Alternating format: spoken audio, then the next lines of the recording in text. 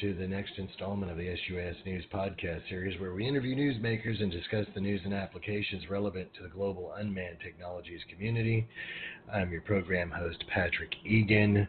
Today, we are going to talk about ag drone mapping with MicaSense, and we have two guests. We have Drew Baustian from MicaSense, and Greg Crutsinger from Scholar Farms. And we're going to talk about ag, drones for ag, remote sensing, hopefully some different softwares and whatever else. So without further ado, let's bring on our first guest, Drew Baustian from MicaSense, Business Development Manager at MicaSense. How's it going, Drew? Good. Thanks, Patrick. All right. So I know everybody's busy. You're probably busy. The sun's shining. People are out making hay. Things are busy for you guys. But possibly for the listening audience, Drew, could you give us a brief bio and how you came to work with small unmanned aircraft systems, remote sensing, ag, etc.? Yeah, absolutely. I guess it all started with Ag Funder. You ever heard of Ag Funder? No, I can't say that that's ringing a bell. Okay, so it's a website. It's kind of a publication that talks about companies that received funding. So back in 2016, I had taken some time away from the ag industry to coach rowing, as crazy as that sounds. So I was out in Philadelphia at University of Pennsylvania coaching heavyweight rowing because I did that in undergrad, and I always wanted to get back and do some coaching, but I kind of got that out of my system, and I wanted to get back into the ag space, and so I started looking at what's going on in ag tech on Ag Funder, and I knew that people who typically get funding rounds are doing a lot of hiring, and I saw that MicaSense had gotten a $7 million round from Parrot, and so I was like, okay, those people are probably looking for salespeople. So I sent my resume to them, gave them a little bit of background on how I used to work at the Climate Corporation during their startup years, 2011 to 2014, and through the acquisition, the Monsanto acquisition, and I got an ag degree at Cornell, and I've worked a couple other ag-related positions between Cornell and Climate Corp. So I had a pretty strong ag background, and I knew the environment in a startup company, and I kind of was looking for that again. And so they bought my story, and they brought me on board, and I've been with them for about 3.5 years. They bought my story. That's a good one. That's funny. Well, already in the first, several minutes of this conversation, we've already learned some, let's say, valuable lessons, and that is startups with lots of money tend to hire people. I'm going to write that one down. I'm writing that down right now.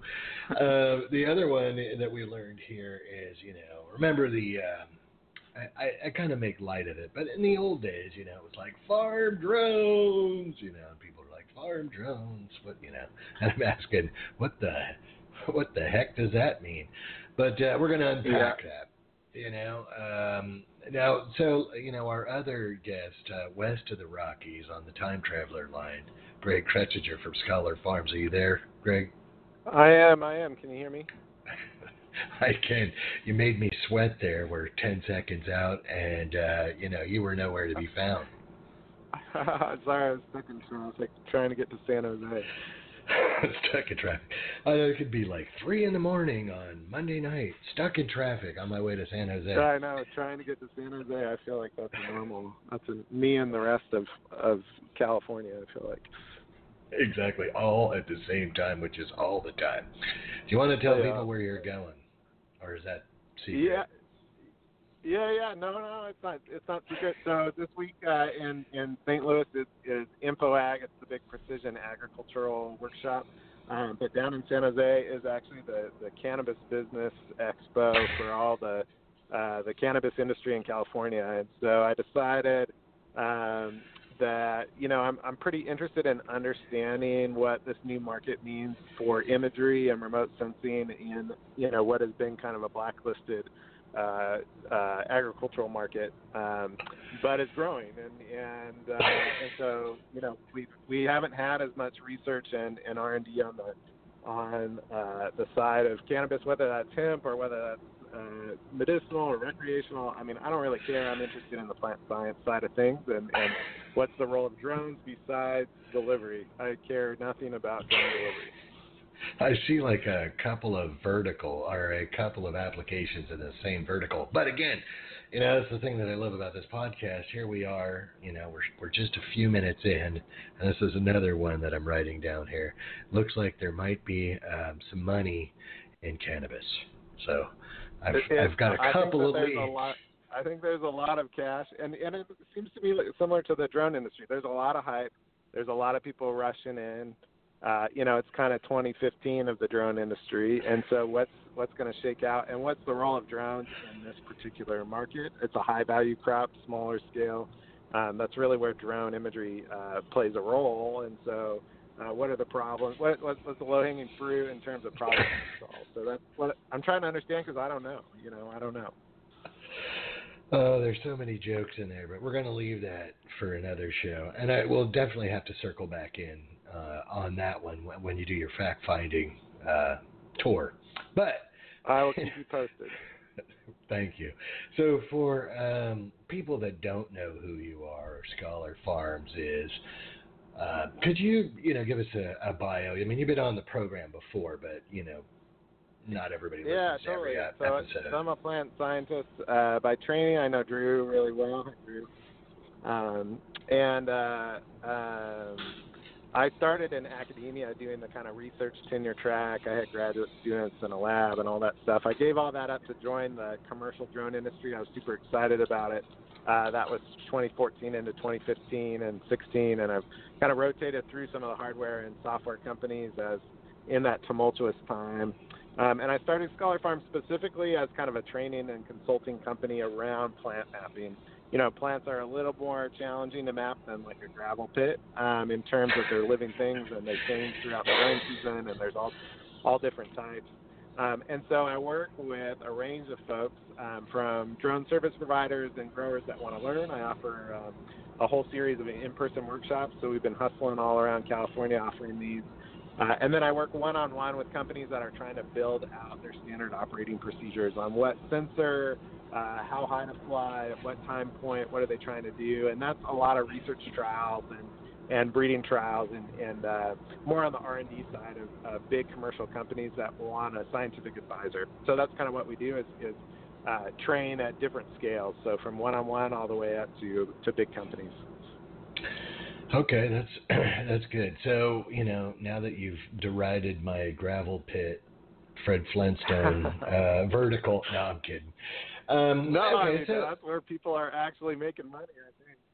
Yes, in the open pit mines. Yes, it sounds exciting. No, but I know what you're saying. You have something that's not living, and then you have something that is living, and you have a planting and a harvesting cycle and all the rest of these things, and time of day, lots of variables in farming. So in the beginning of this podcast, when I brought Drew on, we were talking a little bit about that. And you remember in the early days when it was like farm drones, and there was like kind of, after that, everybody was like kind of, hey, well, what does farm drones mean? So we've heard plenty about farm drones over the years, promise, potential.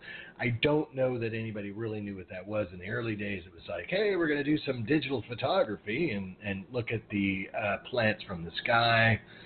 Had limitations. I think that kind of was over pretty quick, and people expected or wanted a little bit more. Drew, what were your observations over this period since you've been involved? Yeah, well, it seems like a lot of farmers own a drone right now, and a lot of them are not in use, and a lot of them are just sort of consumer grade, and they're able to do what you were describing. So you can fly up and take some pictures or some videos and get an idea of what's going on from a bird's eye view. I think there are some pretty simple, practical applications for that kind of technology in, especially in row crops. Like if one example I can think of, I had a conversation with a pretty big farmer in Iowa, and they were just using a Phantom with an RGB camera to see where their fungicide aerial applicator was spraying too wide and wasn't being thorough in his applications. And so it's a lot of stuff you can identify just in terms of how people are managing the farm. It's not maybe as closely related to like spotting small agronomic problems, but it's more just like, oh crap, we didn't cover everything with fungicide as we should have, and we really need to fix that next year. So there's some pretty simple applications for that sort of technology. But if you're wanting to see small changes, small agronomic changes like nutrient deficiency or or how the water's draining in the soil, or just a number of things related to the health of the plant canopy, that's when you need to go a step further and maybe graduate to a multispectral camera from the RGB. Right. Well, and I guess, I know you're traveling the country and you're seeing there's different problems in different geographical locations. I hear in California, before last year when it was raining, the water thing was getting pretty scary. We've got some high value crops like nut trees, whatever. People are using these to see if the trees are stressed, things like that. So when you get into situations like that, then you're going to want more than just the RGB camera. It allows you to see these things earlier, right? And then also maybe react instead of, let's say, seeing something like a plant stress that you can't react to. A fair statement? Right. Yeah, for sure. It seems like it's actually kind of been funny to watch, like Greg was saying, the hype in the drone space and drones in ag over the last few years. And I think everyone had these expectations that it was going to do a lot of things, and then they realized that it wasn't really delivering that initially, and then people kind of got unenthused, and now we're seeing a resurgence of technology, software, analytical tools that are kind of slowly coming back, and they're providing like simple application usefulness. Like for example, there's a company called Aerobotics that focuses on tree crops, and they're using the multispectral data from our camera to just have a better understanding of like how scouting should be planned for a field. So it's basically like, is this tree lower in biomass than it should be? Like yes or no. Okay, yes, let's go check it out. And like it's basically doing that for the whole orchard, and then it's planning out a scouting route that's most efficient. So it's just like, it's not that complicated of an application, but it's like simple, and the farmer understands it, and it's actually like effective. Well, and that's my next question. I think I'm going to throw that out to Greg because he's doing this training. But okay, so and I know, the first time we met, you were I think that you were over at 3D Robotics, and you were the education guy there. But we kind of talked about these different applications and processes. In the beginning, I think people ran out there, thought we were just going to fly the drone, get some pictures, it was going to be good, maybe stitch them together, whatever else. Greg, did you see, let's say, did it meet the client expectations? Did things get beyond, let's say, the droner out of the gate? Where are we at today with all of that? Yeah, I'm actually feeling pretty, I feel like Drew is right. Like there's kind of this resurgence in interest in the ag space, and for two reasons. One of the major pain points was the processing side. So like I'm on a rural bandwidth internet, and I have to upload 3,000 photos, and it's going to take 2.5 days.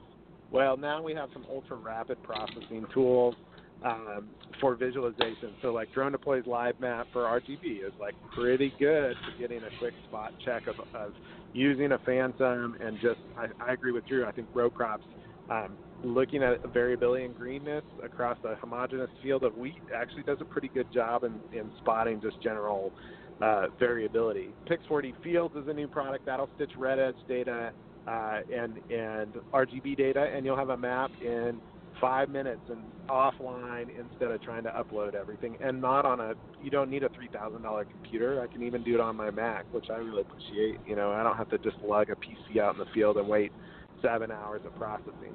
So solving that processing pain point is and getting pretty instantaneous results is really good. But you still have 20 map layers now, and I'm a busy person out in the field season.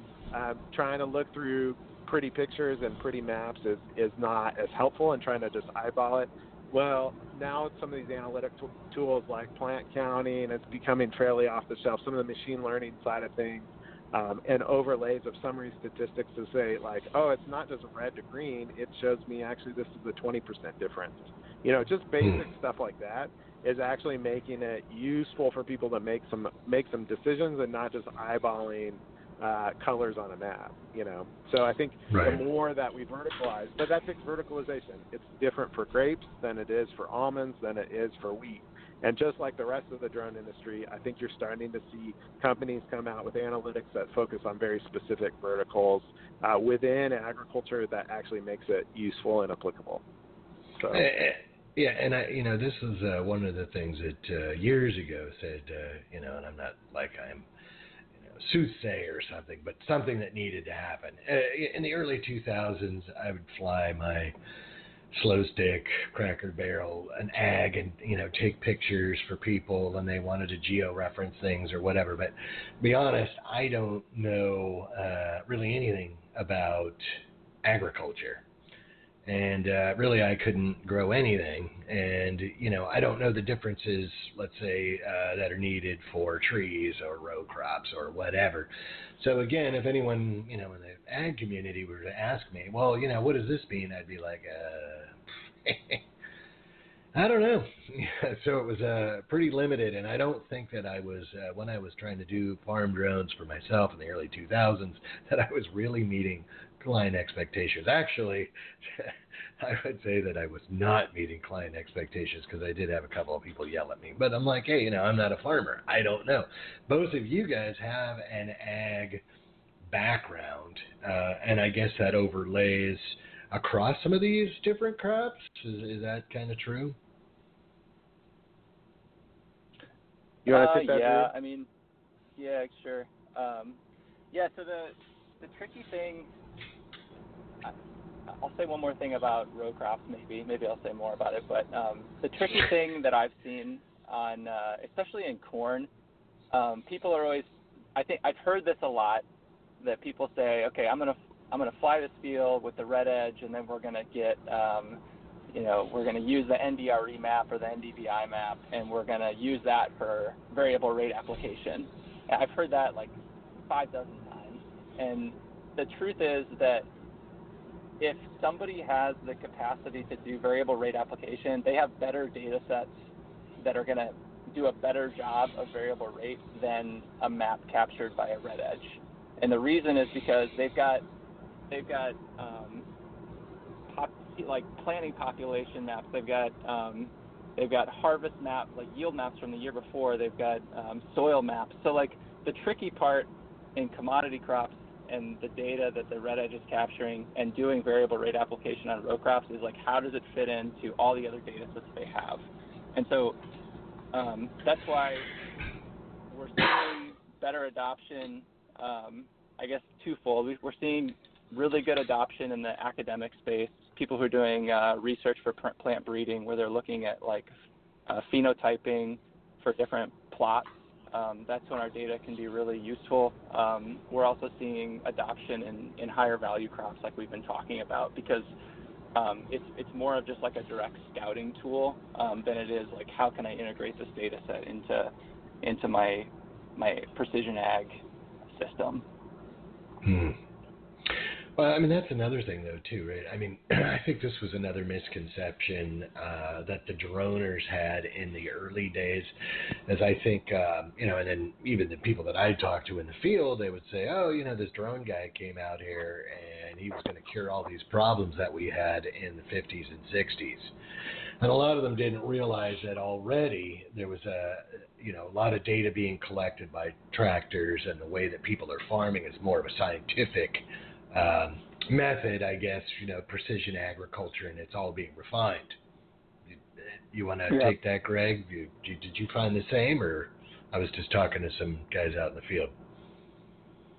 Yeah, in terms of, I think that, there's the precision ag world is kind of the Wild West, kind of like the drone world, and probably like the cannabis world as well that I'm about to head into. There's a lot of hype around it, but when it comes to kind of boots on the ground, how do you actually use this stuff and implement it? It really has to be functional. I've learned that from the academic side. I mean, I've tried to have, I've had the academic teeth kind of kicked out of me in terms of dealing with folks as like, hey, it's got to work, and if I don't have time to be, dealing with finicky software and hardware and all this kind of stuff like I did as an academic, I could stick a grad student on it and waste 5 years, and it's fine as long as we got to write a paper at the end of that term or whatever. But in commercial applications, the stuff has to work or they're going to move on, and so I think we're to the point now in the drone industry where the hardware works. Ideally, we could do it at scale with flying beyond visual line of sight and using large fixed wings, but we're not there yet in terms of legal regulations. I think that's one of the biggest limits at doing this at scale is really how do I map not just 50 acres but 5,000, and make that cost effective. Right, and that's a whole nother podcast, and scientifically determining the risk of flying out, and I have this let's say test area in my mind called Corn Bluff, Iowa, where the guy's out there doing 500 acres of corn out in the middle of nowhere. But like I said, podcast for another time. Where we're at with the sensors and the drones are getting pretty sophisticated. I had a guy call me a few years ago, and he called me up and he's like, and I'm not deriding him, but he calls me up and he says, I'm looking for cherry picking software. And I'm like, there's cherry picking software? And he's like, no, we got cherries, man. They're out there on the trees now, and we want to fly over and make sure that, the pickers, contract pickers didn't miss any trees because there's X amount of cherries in the tree, yada, yada, yada. Are we there yet, like where we can start spotting, crops in the trees and in the fields, and can we make that determination of how this is coming along, what the yield may be? No. So we don't have any cherry picking software yet? Damn it. Cherries and trees would be really difficult. Probably like the closest thing you could come to with a multispectral camera would be to map it in bloom and to make an estimate on how many cherries are going to be in the fall based on that. But the issue you run into there is just, when you're flying the camera, you're getting mostly, first of all, multispectral cameras aren't necessarily going to be delivering high spatial resolution. They're more focused on the spectral resolution, and you're really just going to be seeing like the tree from the top down. So any cherries or apples or whatever type of fruit we're looking at that are inside the canopy, you're not going to see those. So maybe you could get like an estimate based on the cherries you see and make some assumptions on what's in the tree.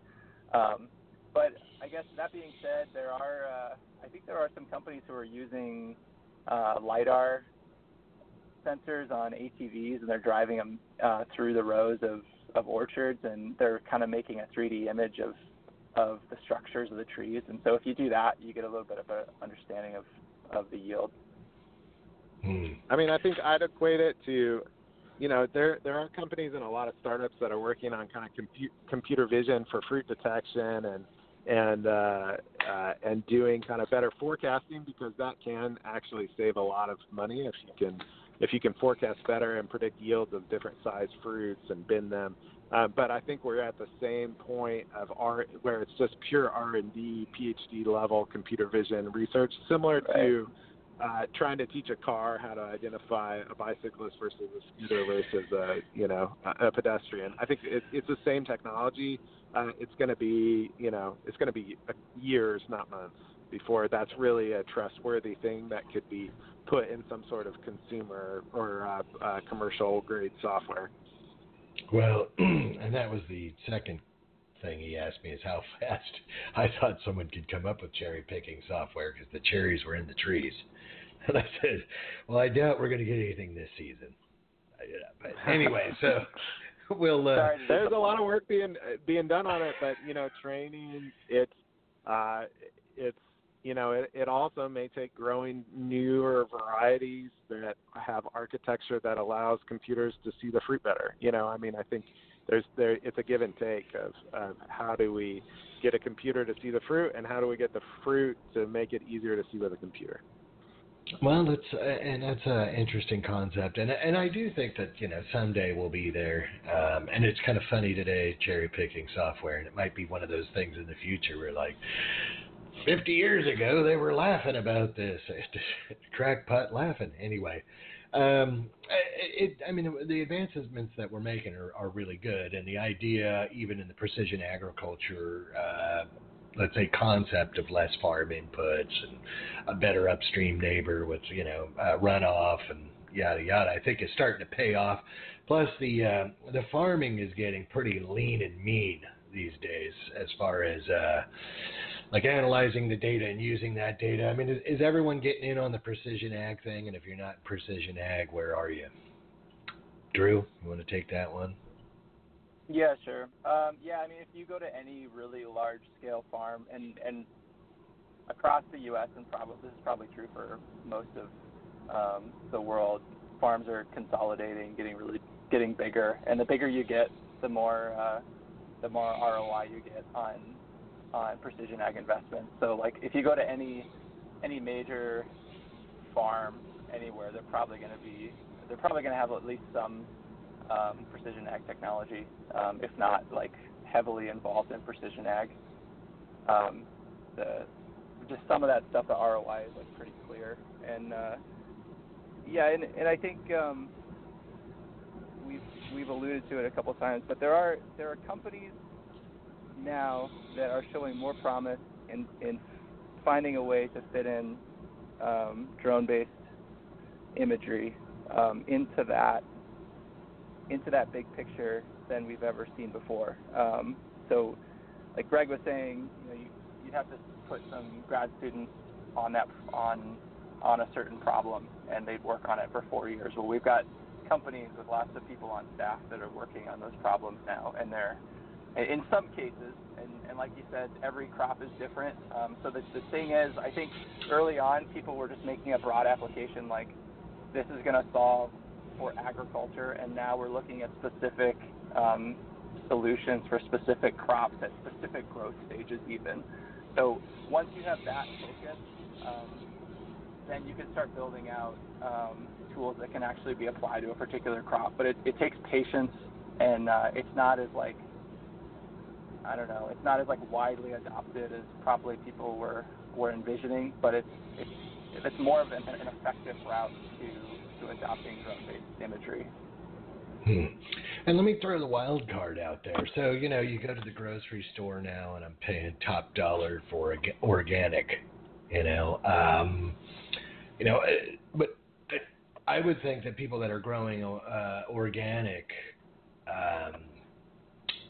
would think, wow, geez, I could use all the data I can get and maybe, nip let's say a fungus in the bud by, getting a little bit of intelligence early, or, a pest infestation, something that I could manage while it's small, instead of something that turns into a larger problem. So with organic, is this, multispectral and thermal and whatnot, is it effective in, let's say, assisting the organic farmer in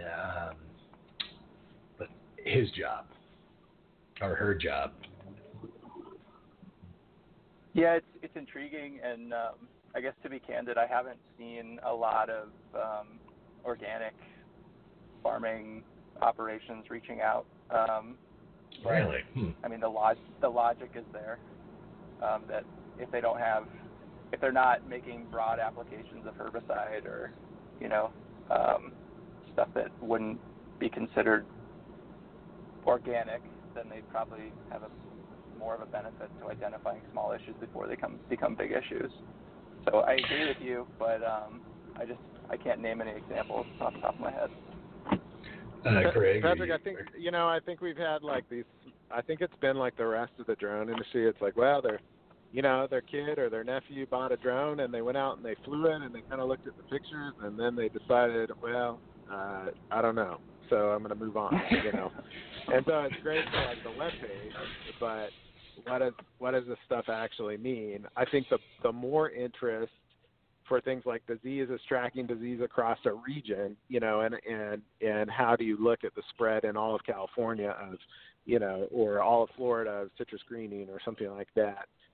Where I think the opportunities are in drones is, not to be cliche, which I'm fairly cliche on a regular basis, but I think it's in the crowdsource ability of drone technology, of not just one Mavic, but hundreds of Mavics, or all the crop extension centers flying red edges. The red edge is probably one of the most open cameras in terms of academic use of processing imagery and calibrating it. You're not tied to one black box software. You can use it in a range of softwares. Where I see the opportunity in the space is scaling the information that's collected at a regional level for crops and providing that to growers. And that really has to come through USDA and crop extension centers adopting the technology and disseminating that information at a whole. And that's where the opportunity to build an engine where ag data is fit into, publicly funded engine, and use that information to move the sciences and move the recommendations forward. I think that's where people are missing out today, is these crop extension centers and leveraging them to their full potential with drone technology. All right, well, let me ask you. I've got a couple. That's a good point. I mean, I was just going to say that's a good point, and like we are seeing adoption by those kind of organizations. So different governmental institutions are definitely using the cameras, so that's exciting. Well, but I was going to add to that is that one thing that I found in my experience, doing the farm drone routine, is farmers are really kind of secretive about their process. And it's like, I got my secret sauce for growing soybeans or whatever, How does that play into that open source concept that you were just espousing, Greg? Yeah, I mean, that's the same with finding host locations for these workshops that I give. One of the reasons I haven't done much in the cannabis world is everybody's so secretive, and some of that is left over from it being illegal. But also they're growing their products and their brands and all that kind of stuff. That's why I tend to leverage, like in California, we have the UC, the Agriculture and Natural Resource system through the University of California. They got 9 research and extension centers across the state, a lot of farm advisors, trying to find these areas that are kind of unbiased that people can come and learn and then take it back, kind of prevent them from having, people that they don't know or their competitors or their neighbors on their farm kind of looking at variability in the data sets and saying, oh, this guy's got a problem, So I think leveraging these kind of cooperatives and extension centers and growers associations is really where you can train and scale it. The problem is in the academic realm is the budget cycles and the funding is pretty low. And so changing the hardware and the cameras and the sensors every 6 months or a year or every 2 years is hard for these guys to keep up, on the technology and the software. They got a lot of other stuff they got to do. So that's what I'm trying to help them do on a regular basis. It's just an advisor to say, hey, buy this, don't buy this, or hey, wait 6 months and, Phantom 5 should be out or not, Or not. Well, and that's changes the way I'm going to ask the question, because with some of this ag stuff, maybe there's a little bit of secret sauce. But I mean, a lot of it is probably establishing baselines that you can work off of. And I mean, is that kind of what you're talking about when you say open source? What we're trying to figure out here. Yeah, I mean, the calibrate. So you have the camera and the drone for collecting the imagery, but then how you process it and then the analytics. There's a lot of open source tools that you can put those base maps in and extract it, or you can use proprietary tools, and that's what Precision Hawk and other folks are developing as their proprietary tools and analytics, so that you're bought into their software side and they're making money off software. The academics don't want the black box. You know, the researchers want it to be as open as possible and share as much information about the photos and the maps and the imagery. They want to know how you calibrated the light data on the map. That's a little different than commercial growers who are more just interested in, is this answer right or not? I care less about how you did it as long as it's right. Mm-hmm. And, you know, where the rubber meets the road. So now the other question I want to ask is, so, you know, Drew, okay, you know, I'm going to draw the parallel for, let's say, the layperson here. With a, you know, DSLR, a digital DSLR. I mean, most people will buy a DSLR and they have no idea how to really, let's say, wring the value out of that, you know. And even myself, I'm a green box shooter. It's very simple to use. Your sensor's got a lot of capabilities, different sensors on board. Do you have people asking for more, or are they like, hey, this is great, and I know what I'm doing here, and I can wring all of the value out of this, or where are you at with these sensors? Yeah, I mean the I guess there are a few things that people typically are looking for when they get a multispectral camera. They're looking at what spectral bands is it capturing.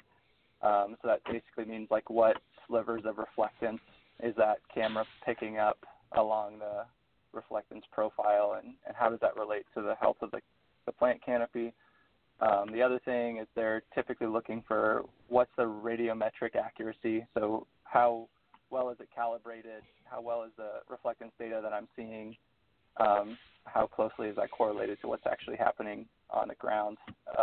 So the spectral bands that we're capturing, blue, green, red edge, and near infrared, they're pretty universally accepted as like the standard multispectral bands to be used when analyzing a plant canopy. So I think you know, all the academics that we sell to are pretty well versed in what they can do with those bands, and also all the analytical companies like Precision Hawk and Fluorosat and these companies that are building analytics around the data out of the red edge. They're obviously, you know, of course, they're well versed in the outputs of the camera. I guess one request we get quite often from people who are more advanced is like they have specific requests for spectral bands. So maybe outside of the blue, green, red edge, and near infrared, they're looking for something that might be a little bit different. And so we're currently looking into, you know, potentially, you know, what other spectral bands could provide value, could potentially tell you more about the plant canopy than just the 5 that are currently offered on the red edge and the Altum. But I mean, thermal's kind of one of the, I would say thermal for getting at water use efficiency, like you need that temperature combined with the spectral imagery. So having, you know, I mean, Drew, you want to talk a little bit about that in terms of the advancement of the Altum and and good point. And water. Yeah, well, water's a big issue. So with in November of last year, we released a new camera called the Altum. So it's the same 5 spectral bands as the red edge, but it has higher resolution imagers on the multispectral side. And then we also integrated a thermal sensor from FLIR that's capturing radiometric thermal data that can be aligned with the multispectral. And so that basically means that once the data is processed, you can look at the multispectral and see variability and maybe in biomass and chlorophyll content, even in like plant species variability.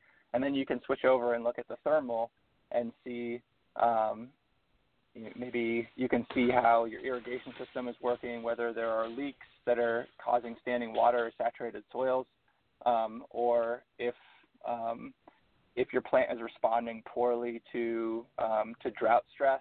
Maybe they've stopped respiring or perspiring, and that canopy is starting to heat up.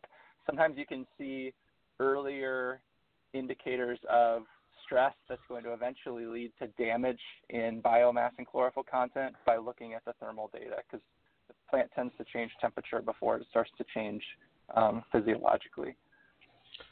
So if you catch it early, the same in like California fuels. Like if you want to know if a forest is going to burn, you can look at how green it is, but if you also know how dry the wood is, that changes the combustibility. It's the same in crop systems as well. So it's really, the future is kind of combining these, the imagery, the thermal temperature, and then weather and weather patterns to really have more predictive analytics. Putting all those layers together is really what's required. But there's a lot of nuance to that, and it's hard to scale nuance.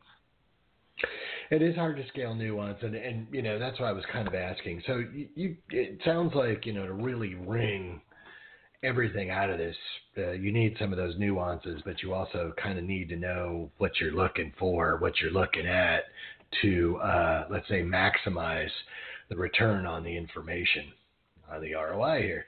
But, what you're talking about, Drew, as far as, in my mind, it's okay, so I'm going to catch the stress prior to it happening. As soon as the stress happens, the damage is done to my crop and I'm losing money. So if I can catch it early and do something about it, then I'm saving myself money. And that's kind of an easy example to say, hey, this is worth the investment, both in money and in learning. Exactly. Yeah. I mean, I think one of the examples we have for the Altum that we've been showing people is there's this orchard. There's a vineyard that's got that has irrigation lines going, and you look at the thermal, and there's 5 spots that are cold that are basically representing irrigation leaks. And then you look at the multispectral data, and you can see where those irrigation leaks have caused excessive growth. And in some of those areas, there's no excessive growth. So that tells me that irrigation leak just started happening. The other areas, it's been occurring long enough to cause a change in the plant's growth. So like if I were just using the multispectral data, I'd only see what happened as a result of the irrigation leak, not the irrigation leak specifically. And that's Patrick, one of the things I recommend, like that's the easiest thing for interpreting your data is really planting test strips or running small little experiments so you can calibrate the imagery to your specific farm. So if you're interested in fertility issues, you fertilize a test strip and then you calibrate the rest of your crops to what is a known difference that you applied, or you crank down the water in a certain area. You can look at what does drought stress look at like on my farm. Well, I did it in this 10-meter section, and this is what it looks like, and that's what it shows up in the imagery. And how early does it show up? Well, fly repeatedly. So calibrate to your own specific farm, and you'll have a pretty good idea of what it looks like in the imagery. That sounds all sciencey. I'm more of a seat of the pants guy. No, I'm kidding. No, but the seat of your pants, you're like, I don't know what the literature says this, but why don't I just fertilize an area on my farm and see what it looks like? Oh, look, that's what full fertility looks like. Now I have something to compare to the rest. I think it's more of a shotgun approach of like, why don't I just look at my specific farm and go from there, Okay, so we're almost out of time. The 45 minutes happened quick.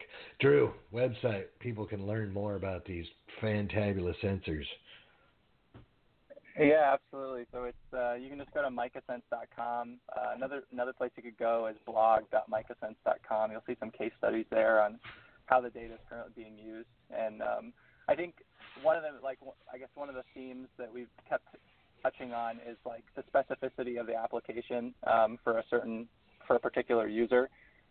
So I guess if you have a particular application you're curious about, the best thing to do would be to just reach out to somebody. I mean, I'd be happy to talk. I'm sure Greg would be happy to talk. And I guess experts in the field can point you to the best solution for what you're trying to do, if there is one. Excellent. And that runs out the show. So I want to thank you guys for being on. And You know, it's hard to cram the world's oldest profession into 45 minutes, but I think we did a pretty good job. Anyway, all right, thanks for being on, and until next time, you know, you guys take it easy. Thanks, Patrick. Yeah, thanks, Patrick.